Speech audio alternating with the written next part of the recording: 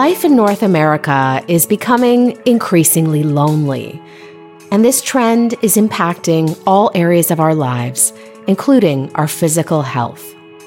So much so, in fact, that the United States Surgeon General recently issued an advisory on loneliness, characterizing it as a critical public health concern. But my guest on today's program says that report and its recommendations fails to grapple with the drivers of our loneliness epidemic, including economics.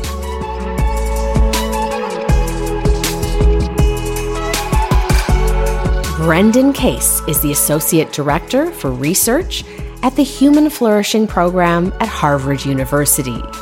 His response to the Surgeon General's report appears at Compact Magazine this week. Brendan Case is my guest today on Lean Out.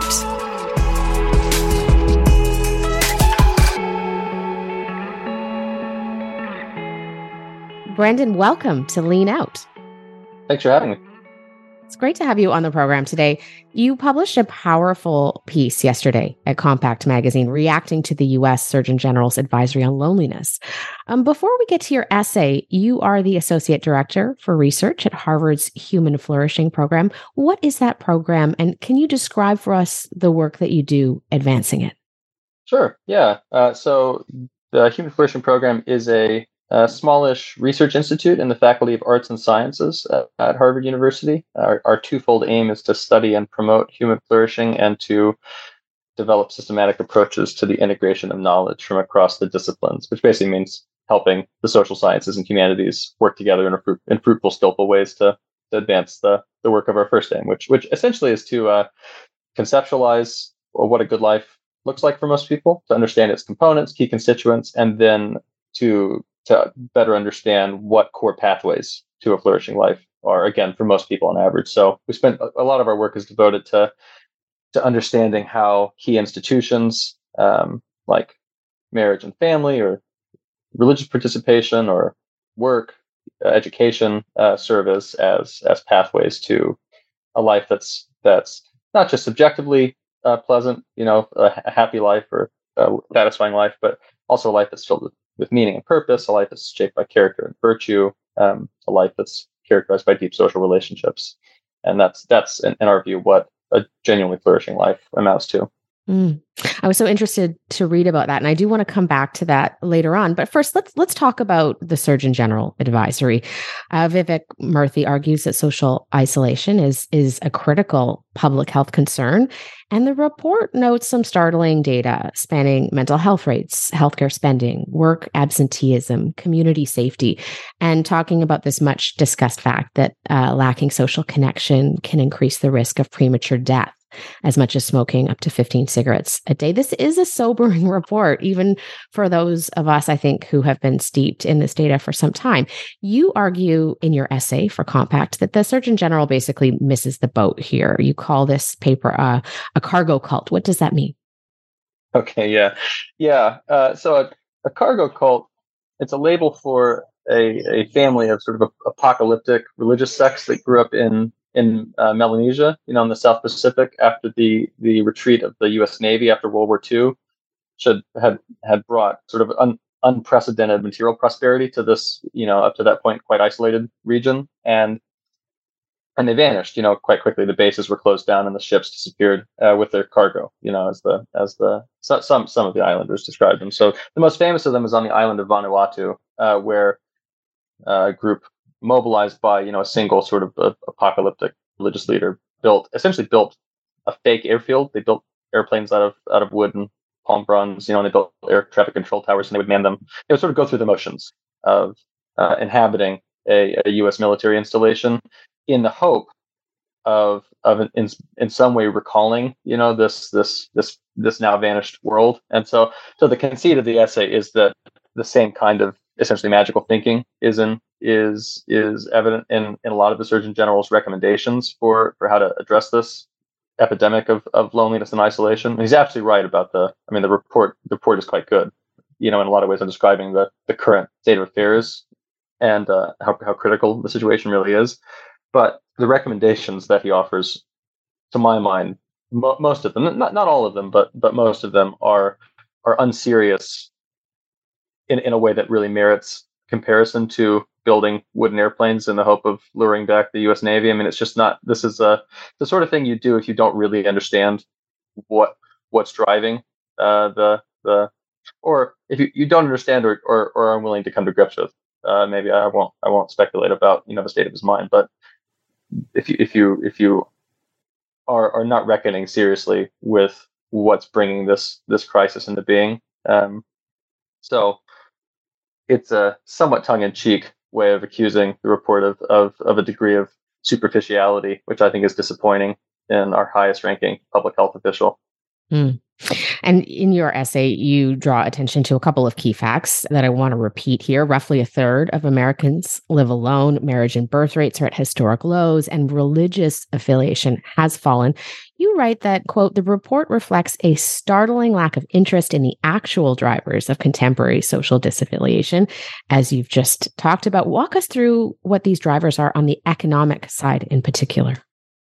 Yeah, so there's been a lot of good work done in the last I mean, let's say 30 years even, but especially in the last decade on this issue. Robert Putnam's work is seminal in this regard, Bowling Alone and later books. Most recently, the book I draw on most heavily is Michael Lim's recently published book, Hell to Pay, about the way that the depression of wages essentially in the U.S. economy is undermining our social fabric as a whole, not just our economic lives, but unraveling our social lives. And the basic thesis, the through line of all of these works, I mean, there's important disagreements, of course, among all these authors, and I don't mean to mash them, into a single, just into one lump, to serve my own purposes. But one important area of agreement among these authors is that a critical driver of social disaffiliation, which is a trend that has been ongoing in this country since the 70s, essentially, as far as we can tell, and accelerating across a number of dimensions in recent decades. But a critical driver of social disaffiliation is the declining economic prospects of the median American worker. And the causal pathways are manifold here, so it's not a simple story to tell. But effectively, the basic idea is that a necessary condition, it's not the only thing that matters, but a necessary condition for most people to find a place within a rich and life-giving social fabric is to achieve the ability to do meaningful work for decent pay at the household level. It doesn't mean everybody has to work by any means, and I think in Lind in particular is quite critical of the move towards full employment. The idea that every able-bodied adult needs to be working, no matter how many tiny dependent children they have, for instance, in their house. So it's not a question about, the issue is not that working for pay is a sine qua non for everyone to have a meaningful life, but economically you need to be able to find your footing in the world. So I mean, for this is particularly important in general for men, even still, because there's a pronounced double standard which endures today. I'm not using that in a pejorative sense. It just is descriptively a double standard whereby women tend to care a lot more about the economic prospects of their potential mates than men do. So women rate men's economic prospects much more highly in considering them as candidates for husbands, than men do in considering women as candidates for wives. And this is called the problem of men's marriageability. So men in general, who if men's economic prospects are collapsing as they have across large segments of American society, this is driven in large part, but not only, by deindustrialization, essentially. So and which is driven in turn by trade policy, by immigration policy, to some extent by automation, perhaps. So as the pathways which used to provide pretty clear routes for people to go, say, from high school into a unionized, potentially lifelong career, in manufacturing, say, as those have collapsed, the routes for people to form families, say, in these communities. So for the old sort of tried and tested strategies for bringing men and women together to form families, then to settle down into communities to invest in the lives of their children and the lives of their neighbors. As those have broken down, we've seen the social fabric break. I mean, that's a simple simple version, not that simple, I suppose, but relatively simple version of the story. Mm. And I did want to just spend a moment too on digital technology, which you say the Surgeon Yeah. General actually covered quite well here. What role is that playing? Yeah. This is, to my mind, the one real bright spot in the report. Not just reckoning very seriously with the now, I think overwhelming empirical evidence that there is effectively a dose effect response between rates of consumption of digital technology, especially social media, and declining mental health. And there's just very clear evidence of that, especially among the young and especially among girls. So adolescent girls have been hardest hit, but this is true across the board.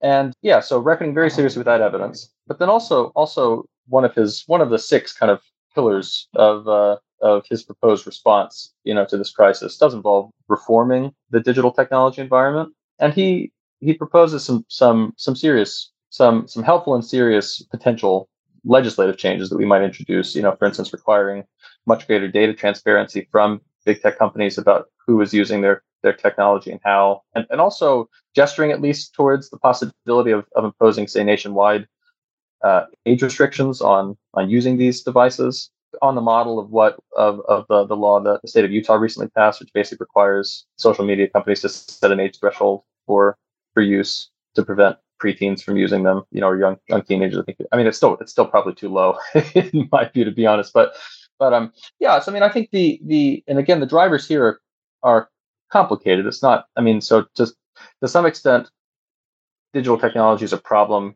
because of the opportunity cost of using it. So people who are glued to their phones 6 hours a day are just missing out on interacting with other people face to face, and in a fuller orbed way, which our species is adapted to engage with others, but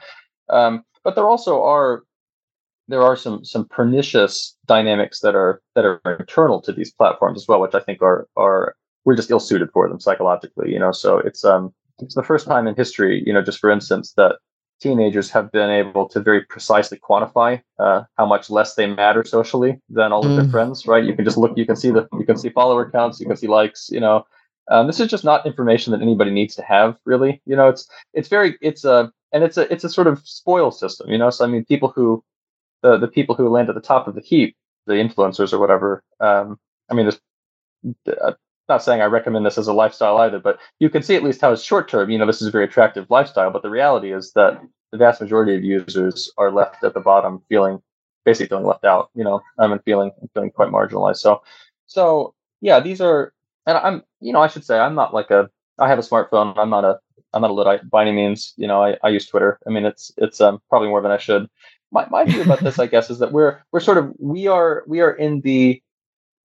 in the phase of our relationship with digital technologies, with smartphones and social media, that's somewhat analogous to the pre-seatbelt phase of the automobile. Where this just went on for decades. That people were driving cars, and there was just this sort of general sentiment that 35,000 automobile fatalities a year was just like the price of having cars, and kids are bouncing around off the windows in the backseat of cars. And eventually we fix that problem, right? I mean, there are sensible legislatively mandated changes that you can impose on these technologies that make them safer, especially for kids. So something like that is what we need, I think, for social media and smartphones as well. Mm.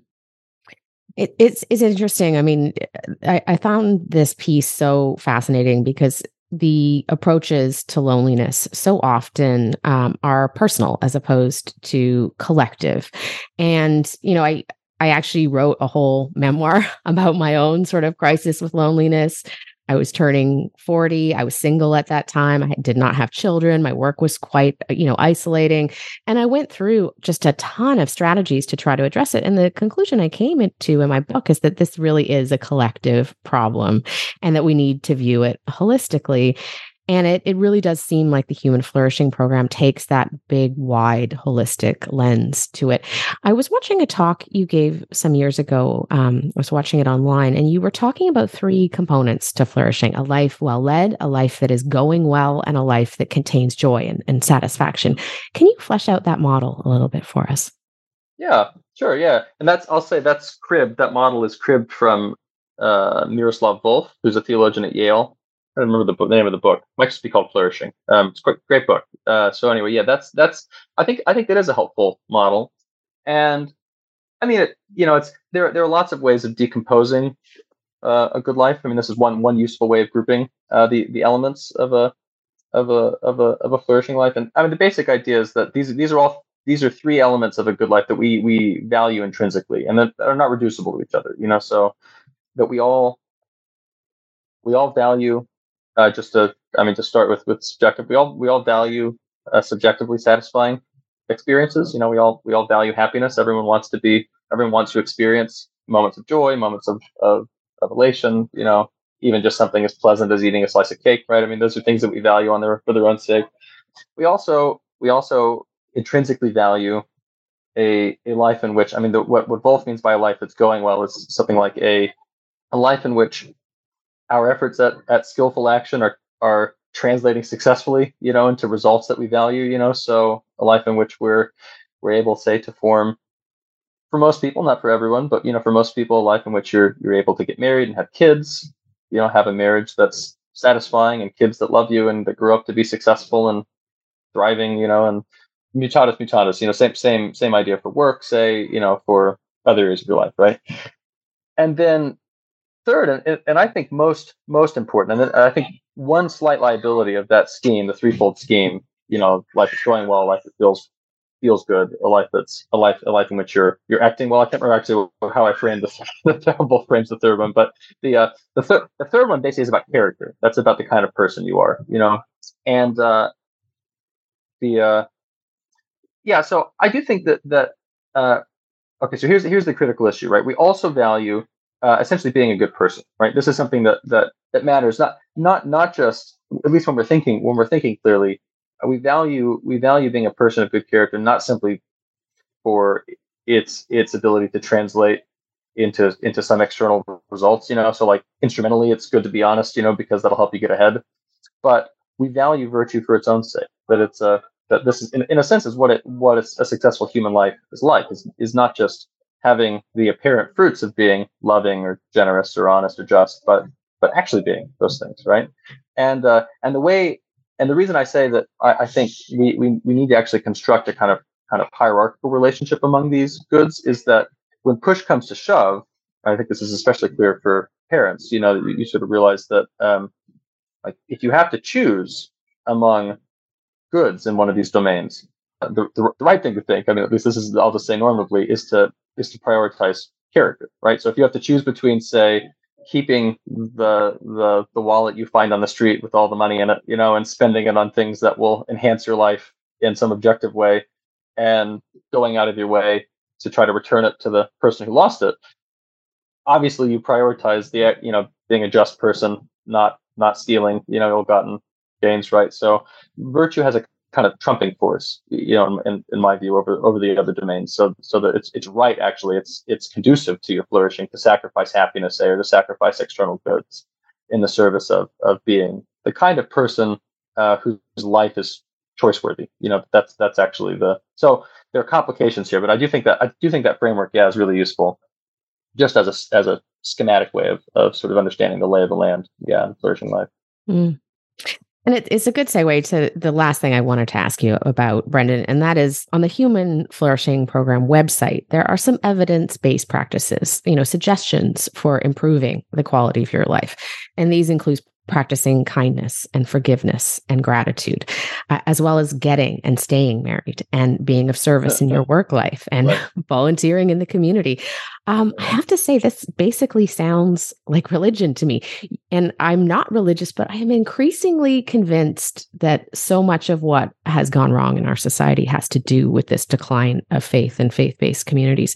I know you have a background in theology. Are we just essentially trying to fill the hole that has been left by this decline in religious participation? Yeah, I mean, it's a good question.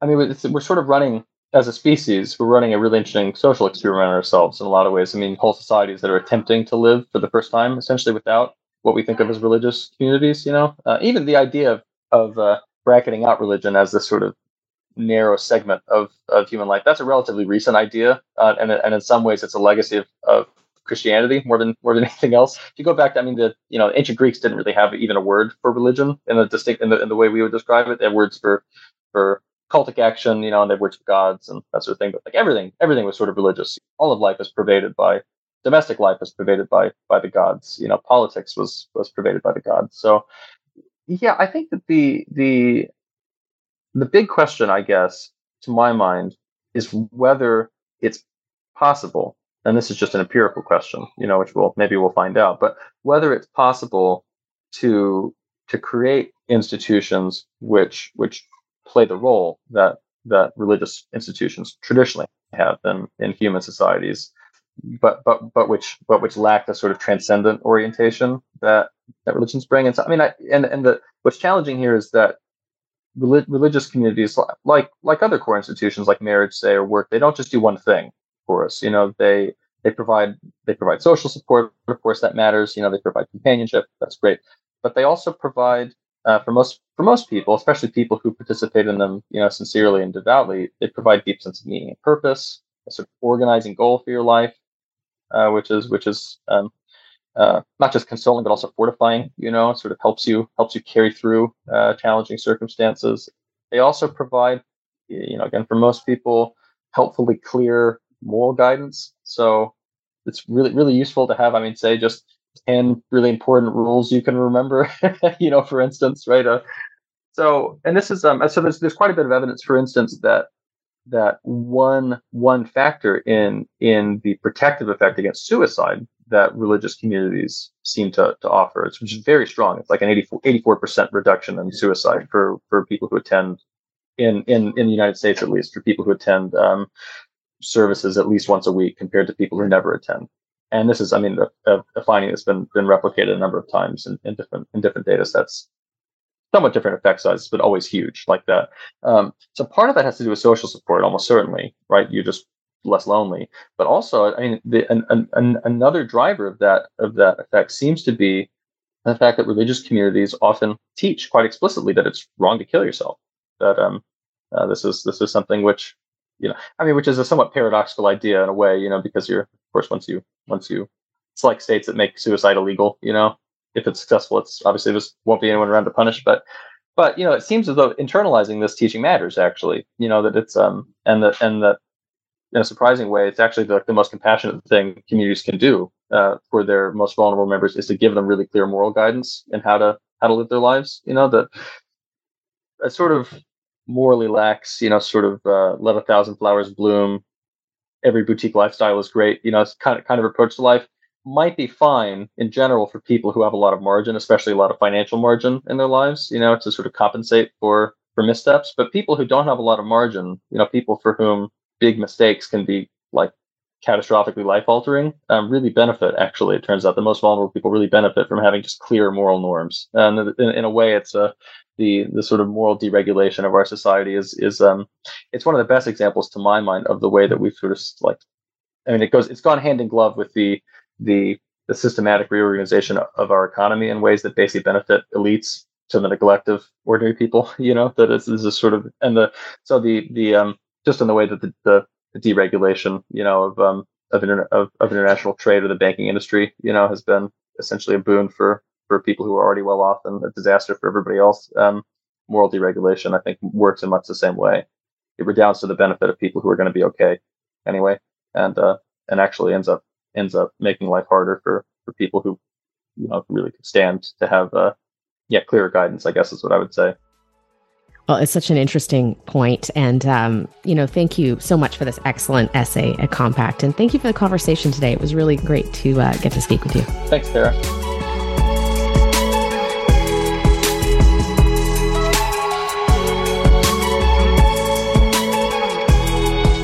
Lean Out is hosted and produced by myself, Tara Henley. If you value independent journalism, please consider subscribing to my Substack at tarahenley.substack.com.